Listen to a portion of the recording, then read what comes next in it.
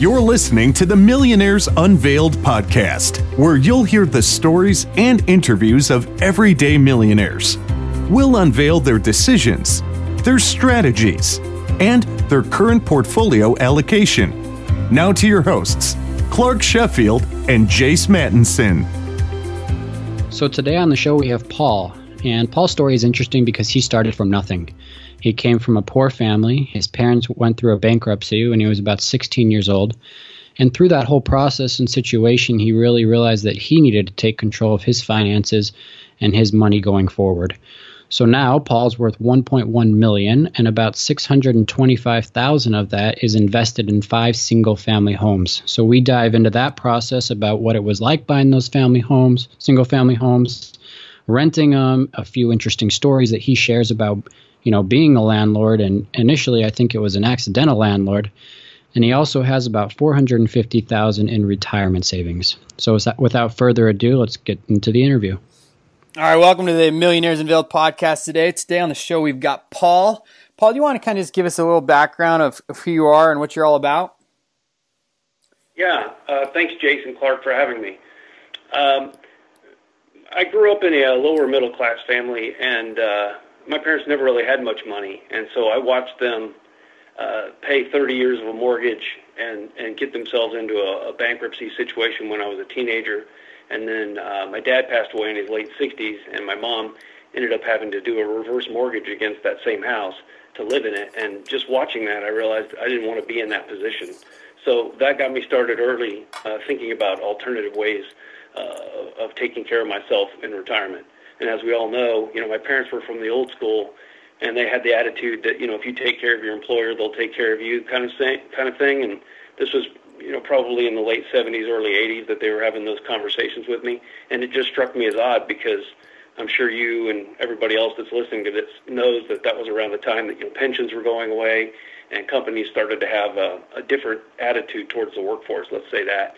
And so I didn't really buy into what they were saying. Although I've been very loyal to the employers that I have had, I always in the back of my mind know that, at any time you could be moving along, to another employer and starting over. So with those kinds of things in mind, I attended college. My initial bachelor's degree was in psychology, and I became a computer enthusiast about halfway through that. Picked up a Commodore Amiga and took to it like a fish to water, and learned everything I could about it. And after I graduated with my bachelor's degree, I went back and started taking computer science coursework, Pascal programming, C, assembly, and then I decided I wanted to get dual teacher certified. So I got dual certified in psychology and computer science and taught for a year and a half, got pregnant with our daughter, and who's 21 now. And at that point I realized I wasn't going to be able to make enough money because, as you all know, I'm sure, teachers don't make a lot of money. So I left there and I went and made IT a career because I already knew quite a bit about computers at that point. I'd been a hobbyist pretty hardcore and worked in a computer store selling them for about 7 years. So I did that. I had to leave because of the pregnancy, and the IT career just took off from there. That was in 1995, and I've been doing it for 22 years now, and I'm at the top of the individual contributor ladder in terms of the pay scale, but it's taken me a while to get there. And so I've worked hard to get my wage up, but at the same time I haven't increased my standard of living that much. So I'm obviously living much better than I was then, but I haven't increased my standard of living every time my wages went up. And so as a result, I had options. I could put more into the 401k, more into the IRA. And then also get into real estate. So a friend of mine who I actually sold computers with back when I was in late college turned me on to a book, the Rich Dad, Poor Dad. I'm sure that one comes up in your podcast a lot. It's not written at a very high level. It's probably a 6th grade reading level, the writing, but the message is sound, I think.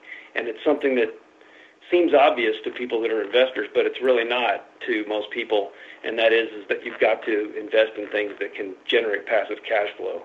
You don't want to buy yourself another job. And for me, stocks have proven to be more volatile than I'm willing to put up with. So that's what got me interested in real estate 20 years ago, and it went from there.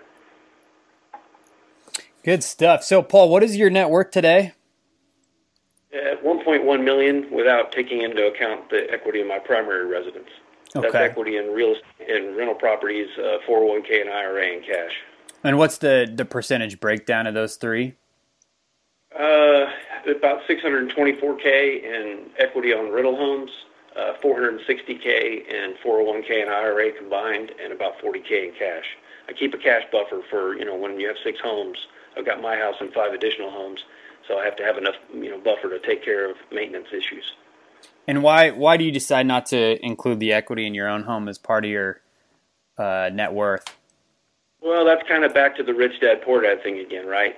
One of the lessons in the book is that the house you live in is not an asset. It costs you money every month. I mean, even if you own your own home, you still are paying property taxes and insurance and maintenance, plus your utility bills and all the other things that go along with a house. So to me, I don't want to consider the equity in the house. That's just a bonus if and when I liquidate the house and move somewhere else, like Mexico or Costa Rica, which is on my radar, places like that. Yeah, it's interesting you bring that up. I've always kind of, thought it was interesting that, we some people count the equity in their home as part of their net worth, and I'm not saying that's wrong or right, but it is one of those things where you really don't ever see that money until you actually sell it. And a lot of people don't actually sell their homes, or they roll the money or the equity into a new home. I want to back up just real quick. When you mentioned that your parents went through a bankruptcy, did you know at that time as a teenager kind of what that meant and what the effects were, or did you kind of learn that a little bit later in life? Well, actually, I kind of picked up on it right about that time. I think I was probably 14 at the time, or maybe 15. And part of the reason it struck me and I learned more about it is because my dad's name is the same as mine, and I'm just Junior. And so what happened was the credit reporting agencies reported the bankruptcy both on his credit and mine. Oh, wow. So I was trying to get a credit card later on when I was in my late teens, and I had a bankruptcy on there, and I was like, I had to contact the credit reporting agency and say, well, I'm 17 or 18 years old. I've never had a credit card, so you obviously have me mistaken with my father. So that kind of was a lesson that stayed with me. Gotcha. Because of that. Wow. So talk about what's been let me ask you this, what's been your range of income since you've been working? You said you kind of started at the bottom and now you're at the top. What's that range been? Yeah, so when I got my teacher certification and taught my first year, it was 1994 school year, and I think I made $19,000 teaching in the Cedar Hill School District, which is in the outskirts of the Dallas area. It's a small rural area. So that was very bad. And then I got a raise when I went to Dallas the next year, DISD, which is where I was teaching when I left. When we got pregnant, I jumped from $19,000 to $26,000. And then I went in for the IT positions, and I got an interview at I shouldn't say it's an oil and gas company that's no longer there, but it's in the Plano area. I went in for an interview for them for desktop support, and I blew away all the other candidates that they'd interviewed because, I already had almost a decade of experience. And so I actually called up the contract agency that was going to, pay me and beat them up for a couple extra dollars a month, dollars an hour. And so that ended up being a starting pay of about $36,000. So that got me about a $10,000 raise. And then I was a contractor there for 3 months and managed to get both the contracting agency, which was Digital Equipment Corp, and the host company. DEC was there doing desktop support under contract, so I was technically a contractor to them. But the host company liked me enough that they competed for hiring me. And so I got to take my pick between the two of them. So I stayed with the host company because I figured if DEC lost the contract, I'd be moving anyway, and I wanted to find a house to live in and be somewhere in the area. And so it turned out to be a good decision. When I got hired on there, I jumped to probably about $43,000 a year. So it was about another $7,000 raise. And then basically I just continually showed value and demonstrated that I was a valuable member of the IT department and continually raised my pay since then. I did leave temporarily when that oil company got bought out. They got bought out and closed that facility because that was a research campus for the oil and gas company that I was at, and they gave people options to either go to Tulsa, Oklahoma or Houston, and I didn't want to go to either one of those, so I moved on and went to another company associated with Bell Labs, and I worked there for a couple of years. And I made a pay jump from there as well. So I guess I should say that my final pay after 5 years at the oil and gas company, which was right around 2000, late 1999, early 2000, was $63,000. And when I left to go to the other company associated with Bell Labs, I was a Unix administrator at that time, Solaris and AIX. And when I jumped to the other company, I got a nice raise there. I went to $85,000. Worked there for about 2.5 years, and they had a series of layoffs, and I got hit. And coincidentally, the day that they announced the layoffs for the group of 6 people that our team consisted of, it was my birthday. So the guy who went in before me said, well, go easy on the next guy. And they were like, why? And he said, because it's his birthday.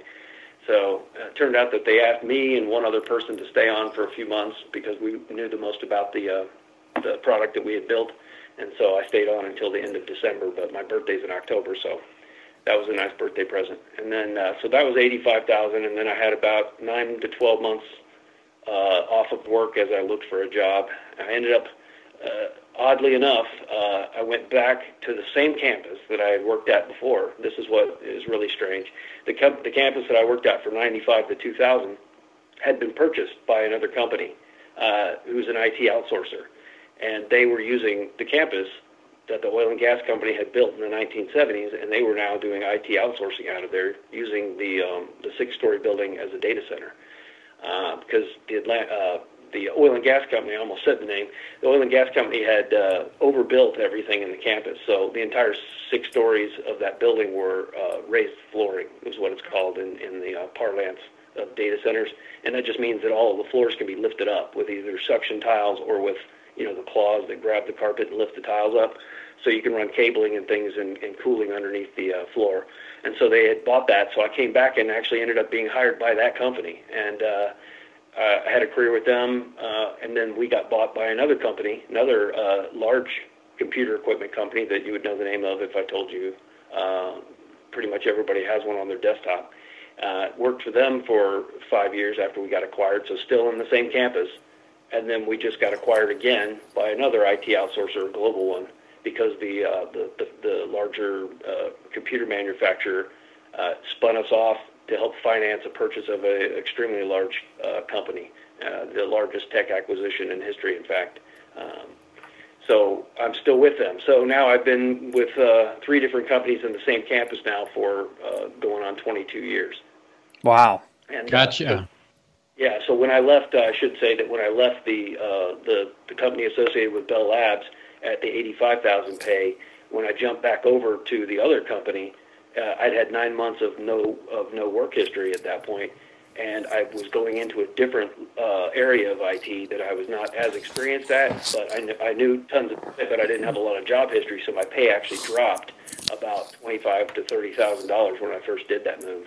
And so after dropping from 85 down to 58, then I worked it all the way back up to where I am today, which is 143K base.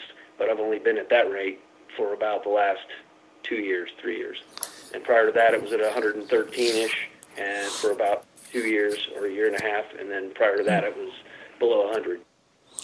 So it's pretty fair to say that you've done this pretty much with a sub 6-figure salary, correct? Yes, I would say so. Mm-hmm. That's Almost pretty. All of it was that way. Yeah, that's pretty remarkable. Congrats to you. Thank you. And happy birthday if it's October, huh? Yeah, birthday month still. So let me just kind of go through this here. So you started mid-20s. These are kind of your milestones I've got. Correct me if I'm wrong. Mid-20s to 43K to 63 to 85 to 113 and then 140. Yep. And so, and now you're worth over $1 million, 1.1 more if you count the equity in your home. And you haven't made above 150,000. So how have you done it?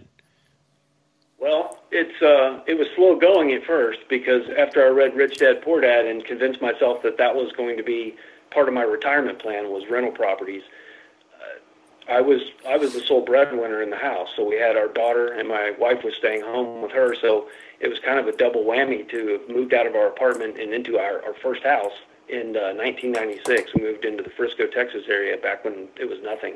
And we got into that house, and so we increased our expenses at the exact same time that we decreased our income. I was making more because I was in IT, but my wife stopped working. So the net effect was that we lost a little income. So as I mentioned earlier, we just didn't increase our standard of living every time we had an opportunity. And as I say, I continually beat up my employers to make sure I was making as much as I could and showing value where I could. So the first house took us a while to acquire. So I think that's really the hardest one, is going from one house to two, because we spent probably, 96 is when we moved in, and I'd say it was 12 years ago or 11 years ago that we left that house and moved to the second home. And so to keep that house when you've got almost 10 years of equity in it, most people can't do that or won't do that. That's the hardest one, because you've been paying into this house for now 8 or 10 years. You've got significant equity in it, and you can't, as you mentioned, you can't unlock that equity to make it the down payment for the next house. So you've got to go and qualify for a second mortgage and be prepared to pay 2 mortgages at the same time if necessary, if you can't keep the house rented, your old house. And so really, I guess what I was doing is I was doing what the people call house hacking now, which is, you do it when you're younger, and typically you do it with something like a duplex. You'd buy a duplex as a primary, as a homestead purchase, right? And since it's going to be owner-occupied, you'll get the lowest interest rates, and you'll get the smallest down payments. And so what you do is, in house hacking, is you would buy that property and live in it for a year or two, renting out the other side potentially, or even if it's a single-family home like mine, the single-family homes are what I rent, 3-2s typically, 3-bedroom, 2-bathroom. But the idea is the same. You would stay in it for a year or two, and then you would go and do the same thing. You would buy another property, get owner-occupied financing, best interest rates, lowest down payments, and then you would, that's how you build a portfolio with house hacking. So I was kind of doing that same thing without knowing that there was a term for it. So I kept my house until I was comfortable enough that we could jump to the next house, which was one that we wanted to live in ourselves. And our original first house was small enough. It's a 1,300 square foot, 3-bedroom, 2-bathroom in Frisco, and it makes an ideal rental. I really like the 3-2s because they're just enough of a step above apartment living that people will desire them, right? Because to get a 1,300 square foot apartment is difficult and more expensive even. So you gain, 2-car garage, you gain a backyard, you gain privacy, you can make some noise, and you're not going to disturb your neighbors like you would in an apartment. You don't get nickeled and dimed for things like parking spaces or, gym membership or any of that stuff. So took, I guess then that was probably 8 to 10 years to get to the first one. And then once we moved into our house, I saved again, didn't increase the standard of living. And then at that point, I was into purchasing properties as an investor, not as owner-occupied. So, of course, the rules change at that point. Fannie Freddie guidelines, you have to put down 20%, and your interest rate's typically 1% higher than for owner-occupied financing.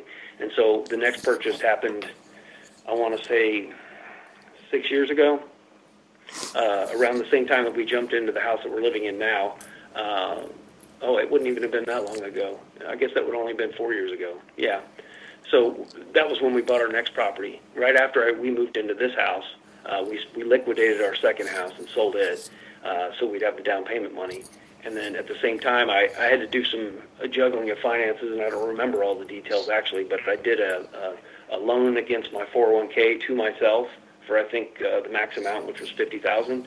And I used that money to juggle things, and I paid the loan back immediately as soon as we liquidated our house. So the loan was out probably a total of 6 weeks. But we immediately got into this house, and then I was looking for an investment property with the extra capital I had. And so I bought an investment property in McKinney over near the Highway 75 for people that are familiar with the area. And that's a 3-2 as well, a little bit smaller, 1,100 square foot. And then 2 more properties followed pretty quickly after that. Within 3 years, I had that house paid off. I sent them a large check at the end just about a year ago and paid that one off, a $63,000 check from saved up capital. And then I found a house over in Providence Village through a realtor friend of mine and purchased that one. That was a 3-bedroom, 2-bathroom, 1,350, 1,400 square footer. And come to find out that the lady who was living in that house had the guy living next door mowing her yard for her and taking care of it. Well, it's a pretty good trip out to this Providence Village area from where I live. It's about 20 minutes, 25 minutes each way. So I went and met the guy and asked him if he'd take care of the yard for me until I got a renter in there. And he said, yeah, he would. And there's an HOA in that area, so I have to be careful, make sure the yard's kept up. Otherwise, the HOA will come after me. So he was taking care of the yard, and about a week and a half, 2 weeks after I asked him, he texted me, because we'd exchanged cell phone numbers, and said, hey, you're an investor. We're thinking of moving. Would you be interested in buying our house? And I was like, well, I don't know. Tell me about it. So the house next door was his house, and it's a 3-bedroom, 2.5-bath, 2-story, about 400 square feet bigger than the other one, about 1,750, I guess, maybe 400 square feet bigger. And so we worked out a deal where I ended up purchasing the house from him for quite a bit below the appraised value. So I paid him $156,000 for it, and then there were some maintenance issues from the inspection, so I got him to knock it down about $2,000 or $2,250. Yeah, $2,250. So I think I got that house for $153,750. No realtor fees. And at closing, whenever they appraised the house, the bank sent out their appraiser to check the value of the house. It appraised between $170,000 and $173,000. So right there, I'd already captured $18,000 to $20,000 of equity just on the purchase by keeping realtors out of the deal and by doing it myself. Gotcha. So let me stop you for a second, and go through here for our listeners. So you have about $625K across 5 rental homes. That's correct? Yes, that's right. One's fully paid off. The other 4 have more. There's mortgages on the others. Okay, and they're all worth about the same amount, roughly. No, the values on the houses are one of them. The one in Frisco that was our original house is worth about $211,000 right now. The one that we purchased that I said was in McKinney, that's over there up by Virginia in 75, is $183,000. The 2 in Providence next door to each other, the smaller one is worth 173-ish, and the bigger one is worth 197. And then I have another rental in Dallas that I didn't mention. This one was a full rehab, so if we want to get into that, I can talk about that one as well. That one's worth 272. Gotcha. The amount of equity in each of them, it ranges from $78,000 to $183,000, depending on the property. The $183,000 is the McKinney one that's fully owned. And are they all, let's say for the last couple of years, have they been occupied the whole time? Yeah, so kind of the way I do when I buy rental properties is I've heard, some of your other podcasts, and I've heard some of the people that are, working towards the lower end properties because of things like, Section 8 and things, and that's great. But for me, I've always felt like, I'm providing a service to people or a product, and when I'm looking at rental properties, I only ever look at ones, or seriously look at buying ones that I would want to live in. And so if they don't meet a decent level of quality, I don't buy them. So it costs me more, and maybe I'd have a better net worth at this point if I'd done that, but it creates less headaches. I can get a higher quality of a renter, and I can command, a premium price for the properties. So there's some benefits that go with doing it that way. I have had Section 8 renters in the past, and there are some advantages. Obviously, one is that the state, helps pay part of the rent. So in some cases, all of it, but not usually. But what I found actually that I didn't even know about until after I had a Section 8 renter, who was somebody that I was looking to rent to, and then just sprung the fact that she was the Section 8 person at the end, because she was actually on the waiting list, and so she wasn't Section 8 at the time that she inquired on the property, but by the time we got around to doing the contract, she was. But one of the nice things about a Section 8 is that because those people have to wait in a waiting list, and they have to dot all the I's and cross all the T's to stay on a Section 8 voucher, that gives you leverage over them. So they'll behave better than some other renters who only have a security deposit at risk. If you, as a landlord, contact the Section 8 people and tell them about misbehavior or property damage, they'll pull their voucher and they won't be eligible to use it anywhere else. Whereas if you don't do that, they can take the voucher with them and go to another landlord and get the same benefit they were getting with you. So it does, in a way, it's almost better than normal renters. Fair enough. So what are you cash flowing a month from these rentals? About $2,700 after PITI, after all the principal, interest, taxes, and insurance is paid, right at $2,768. So that gives you about another, 32 grand, something like that a year? Yeah, about $33,000 if something doesn't come up. That's pretty darn good. Yeah, speaking of things that have come up, I've got another story about that too, if we have time. Yeah, go ahead. Yeah, one of my properties, our original Frisco house, I had a renter in there. In fact, this was the lady who was the Section 8 who sprung that on me.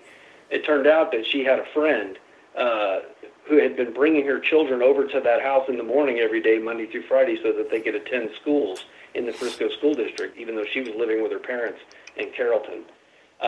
So when it came time for the lady who was Section 8 to move out, the other lady wanted to move in. Well, I did my normal screening on her using TransUnion, which I use, which pulls back, credit, criminal, and eviction history. And she was not a winner on that score, so I was not going to rent to her. But, once I found out her situation with the kids, and she begged and pleaded and said she'd give a double deposit, against my better judgment, I let her talk me into it. So she ended up staying in the house for about a year and a half, but that wasn't the interesting part. What was interesting is that she did, her and her ex-husband, who was not on the lease but ended up living there some of the time anyway, basically made a mess of the property. And they were late on rent a lot of times. I had to chase her down quite a bit to get rent out of her, charging them late fees and stuff to try to get it. I eventually took them to the JP court and won an eviction against them. And they begged and pleaded, and they caught up on the rent, and they said that they were going to do better. And I finally got fed up. I let them stay at that point, only because we had discovered how much damage they had done to the property. It looked like they'd had UFC tryouts or something. There was holes in the sheetrock, like elbow-sized holes. Doors were broken, bashed. There was five cabinet doors were missing in the kitchen, just missing. I mean, the doors and the hinges were gone, not like they'd been unscrewed, not like they'd been jerked off. I don't even know what happened there. The pantry door in the kitchen was missing, gone. The hinges were gone, the door was off. So the place was a mess. And so I was like, well, I can kick her out now, but I'm gonna have to do a rehab, right? Otherwise, I can just let her stay in here. I'll raise the rent on her, make her stay, and she can just live in her own mess for a while. So I was letting her do that. And that was the current status quo for a while, still being late every once in a while on rent, me having to chase her down. But what really came to a head was November last year. My wife gets a call at work because we still knew some of the neighbors that lived around there because that was our original house in '96. So she gets a call and says that one of the neighbors has called her and told her that the SWAT team is outside the house. Jeez. And they street blocked off. And I'm like, what? So I called the Frisco Police Department to ask them, to tell them I'm the landlord, I've got a key, you don't have to break the door in. It was too late, they'd already broken the door in. They'd been outside for 45 minutes blocking the street. It was the Frisco SWAT team and the ATF, and they were looking for her ex-husband. So that was a big nightmare. So then I had to fix the door, of course, in the front door, and I kicked her out. 30 days later, she was gone. And I was like, it was one thing to give me a hard time, but when you start terrorizing our ex-neighbors, that's going to be a problem because there's an elderly couple that lived next door, and they actually left the house because they were afraid there was going to be gunplay. I mean, there's a SWAT team and ATF guys out there. Wow. It's a small-time, police thing. So I got rid of her, and then I had to do the rehab on the property, and I also had to go to the D.C. branch of the ATF to get compensated for the front door, and there was no guarantee that was going to happen. But, I submitted the forms, and they paid. They paid it. Like, he's not on the lease. You weren't looking for me, and it's my property, and, So they ended up paying for that. But the net for the rehab on the property, which it's now better than it ever was, it's better than it was when it was new, but I probably put $24,000. I didn't keep exact tally of it, but it was roughly about $24,000 in rehab. So, I'm making $33,000 a year, but if I have to do things like that, sets you back. So actually the lesson of that is don't rent to people when they don't pass your screen, even if they try to talk you into it. Just you've got to pick your criteria and stick to them. 650 credit score, no eviction history, no criminal background. There's too many renters out there for you to make concessions and end up in a situation like that. I mean, the house was going to need rehab eventually anyway because it was 20 years old, 22 years old, but it didn't need that much. Right. Fair enough. So let me ask you about your, let's kind of change gears a little bit from the real estate and go into your 401k. So you have about $460K roughly in your 401k. And just kind of looking at that breakout, it looks like the two biggest pieces are about 130 in an international index fund and 130 in a regular just equity index fund. how come those have been your biggest drivers? You also have a couple bond indexes or small cap indexes of roughly 60K a piece. How have you decided what to invest in there in your 401k? Well, I kind of alluded to this when we were emailing about, because I'm not really a stock person. Both the 401k and the IRA are actively managed. So I didn't pick those investments. Those are just what the Fidelity, financial engines people chose. And then the Edward Jones account is managed by an investor person I met about a year ago. Do you still contribute to your 401k? Yeah, I do. Mm-hmm. Okay. Yep, I'm pretty much maxing it out each year. Gotcha. So what are some of the mistakes that you've made along the way? I mean, you've got a 20-plus year history of investing. What are some of the mistakes? Well, the one thing I just mentioned, I just gave the story about was, make sure if you're going to be a landlord that you screen people, because it'll make your life easier and you'll have so much less wear and tear on your property that it easily pays for itself. In fact, I don't even pay for the screenings. I make the prospective renters pay, so it doesn't cost me anything to screen them. I lost a lot of money on an individual stock at one point about 11 years ago. I made a ton of money on it on paper because the stock went from, I bought it initially at $13 and something a share.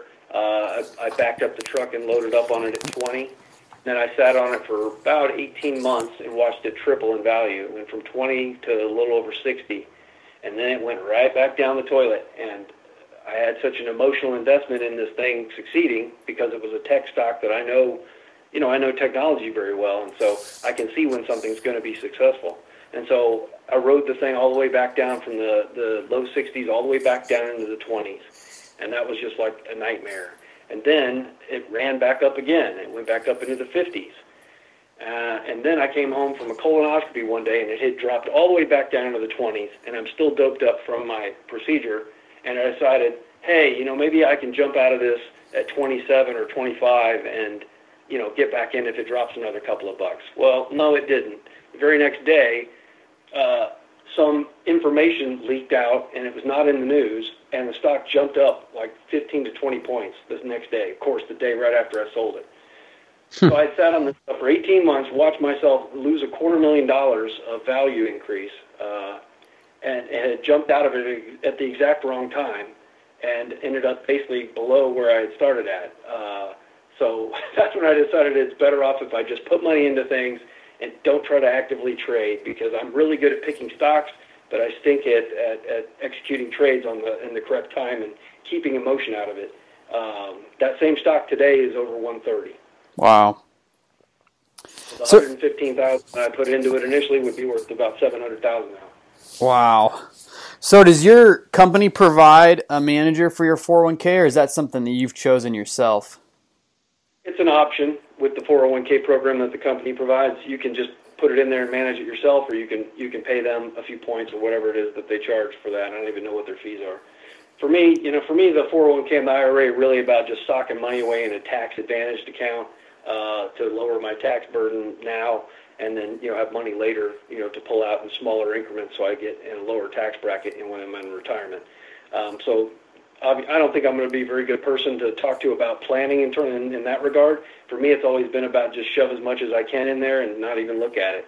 The real estate is really the thing that is that's my cherry on top, I think. Gotcha.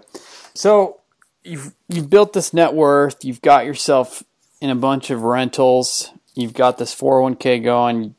Seems like you're doing super well in your career. Where do you go from here? Well, Mexico or Costa Rica. Actually, what I'm considering doing, and I'm sure you guys have heard of this, is I'm considering making my house into an executive rental a couple of months out of the year, like in the really hot season here in Texas, maybe July, August, and then maybe in the really cold months. I don't know if I can arrange or twist the arms of people at work to say, hey, just let me keep working while I'm down in Mexico for 2 months, or 4 months total of the year, because I work remote as it is. I work from home, so I don't know why they would care where I am. In fact, I could probably go down there and they probably wouldn't even realize it. So what I'm thinking is I could turn this house into an executive rental, which would be to pull all the personal belongings out but leave all the furniture, and TVs and things behind. And I have a theater room in this house, which is actually was in the original floor plan is a fifth bedroom, but we had it built as a theater, and so there is no window or closet in there. So I'm thinking I can just put all of our personal belongings in there, lock that door up with a really good lock, and then rent the house as executive rental for probably an additional cash flow of about $1,000 to $1,500 a month over what the pity is on this house, because we bought this house about 4 years ago. And if we do that, then that means if I could keep it rented for those times that we're gone, I could be renting down in Mexico or Costa Rica for half that or less, and I'd still be cash flowing. In fact, I'd increase my cash flow for the month that we were gone and get to hang out in another place.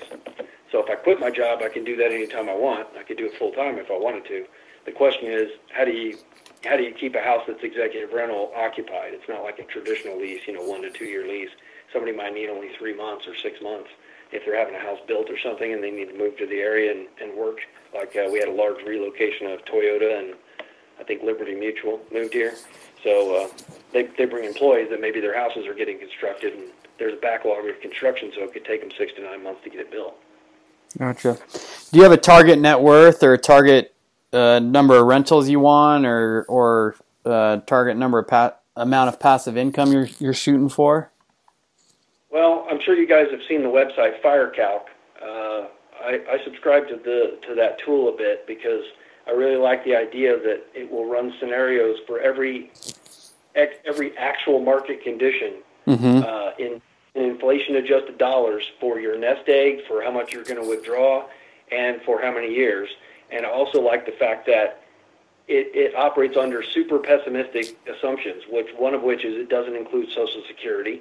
It assumes you never work again, and it assumes you never put another dollar into your savings. So if you can survive, 95+% of scenarios that have ever existed for a 30-year period, let's say, in the market, with that tool, it seems pretty clear that you're probably in good shape. So I like that tool, and I think the magic number is probably around $1 million to 1.1. So I think I'm kind of there, but it would be. I feel like I'd have more options maybe if I already had my property paid for. I could liquidate my house, and as I say, I don't count my home's equity in that 1.1 million. So in theory, I could do that now. It's just I think I'm in that one more year syndrome. You hear about people that are trying to get to early retirement. You're at the top of your career. You're making the most money you've ever made. Your company's better to you than when you were younger, right? They're not so monopolizing of your time. So it feels crazy to be considering it sometimes, but I do want to stop. Gotcha. I haven't got I'm ready to pull the trigger quite yet. Let me ask you this one more question here. So you have about half of your net worth or more than half of your net worth in these 5 rentals. Do you ever think about moving to multifamily? I have. I've looked at it a bit. I have a book on it, Multifamily Millions, I think it's called. I only got a couple chapters into it, and my eyes glazed over, and I wasn't into it. I think I'm just a single-family guy because the same thing that I was talking about earlier, where having a higher quality of a home attracts people who are trying to move out of apartments and up into something better, right? And maybe they're going to be potential homeowners themselves soon. That kind of renter, I resonate with that person more than I resonate with the people who tend to rent apartments and things. They're more transient. They're lower income. It's crowded. You get situations where, somebody gets a roach infestation because someone next door lives like a slob and the bugs move around, to other people's apartments. So there's things about it I like. Obviously, the scale is good, but in a way, I feel like it'd be more work to manage it. I know I'd probably end up hiring, a management company. But again, I also don't know that much about the contract situations, and the financing, the way it goes, seems different. Like a lot of them seem like they'll give you a 5-year loan, and then you've got to refinance it 5 years or something, and it's different. And so I'm comfortable with the single family. I understand it, and I've been successful with it. So I'm pretty much just sticking with that at this point. Well, yeah. you've obviously done well at it. So, Paul, thanks again for coming on the show. You got a net worth of over $1 million.